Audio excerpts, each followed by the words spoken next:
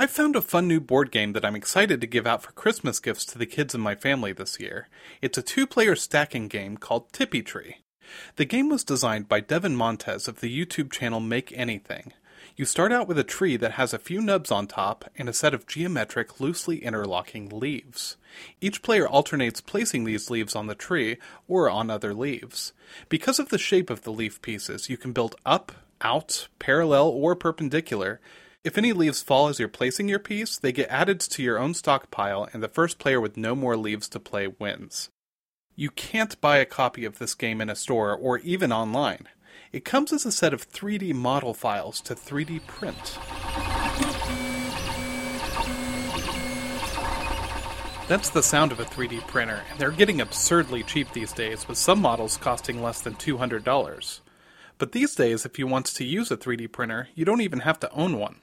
Wichita's community makerspace, Make ICT, has 6 3D printers for use, and the Wichita Public Library has 2.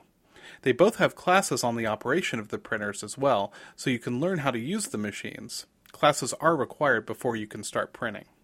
Having the game 3D printable is fun because there are so many ways it can be customized.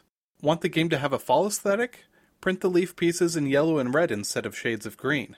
Or print some of the optional pieces like berries, birds, or even a tree trunk that acts like a spring and can wobble back and forth. And at the end of the day, you made the gift. That's worth some bonus points too, right? For KMUW, I'm Sam McConnell.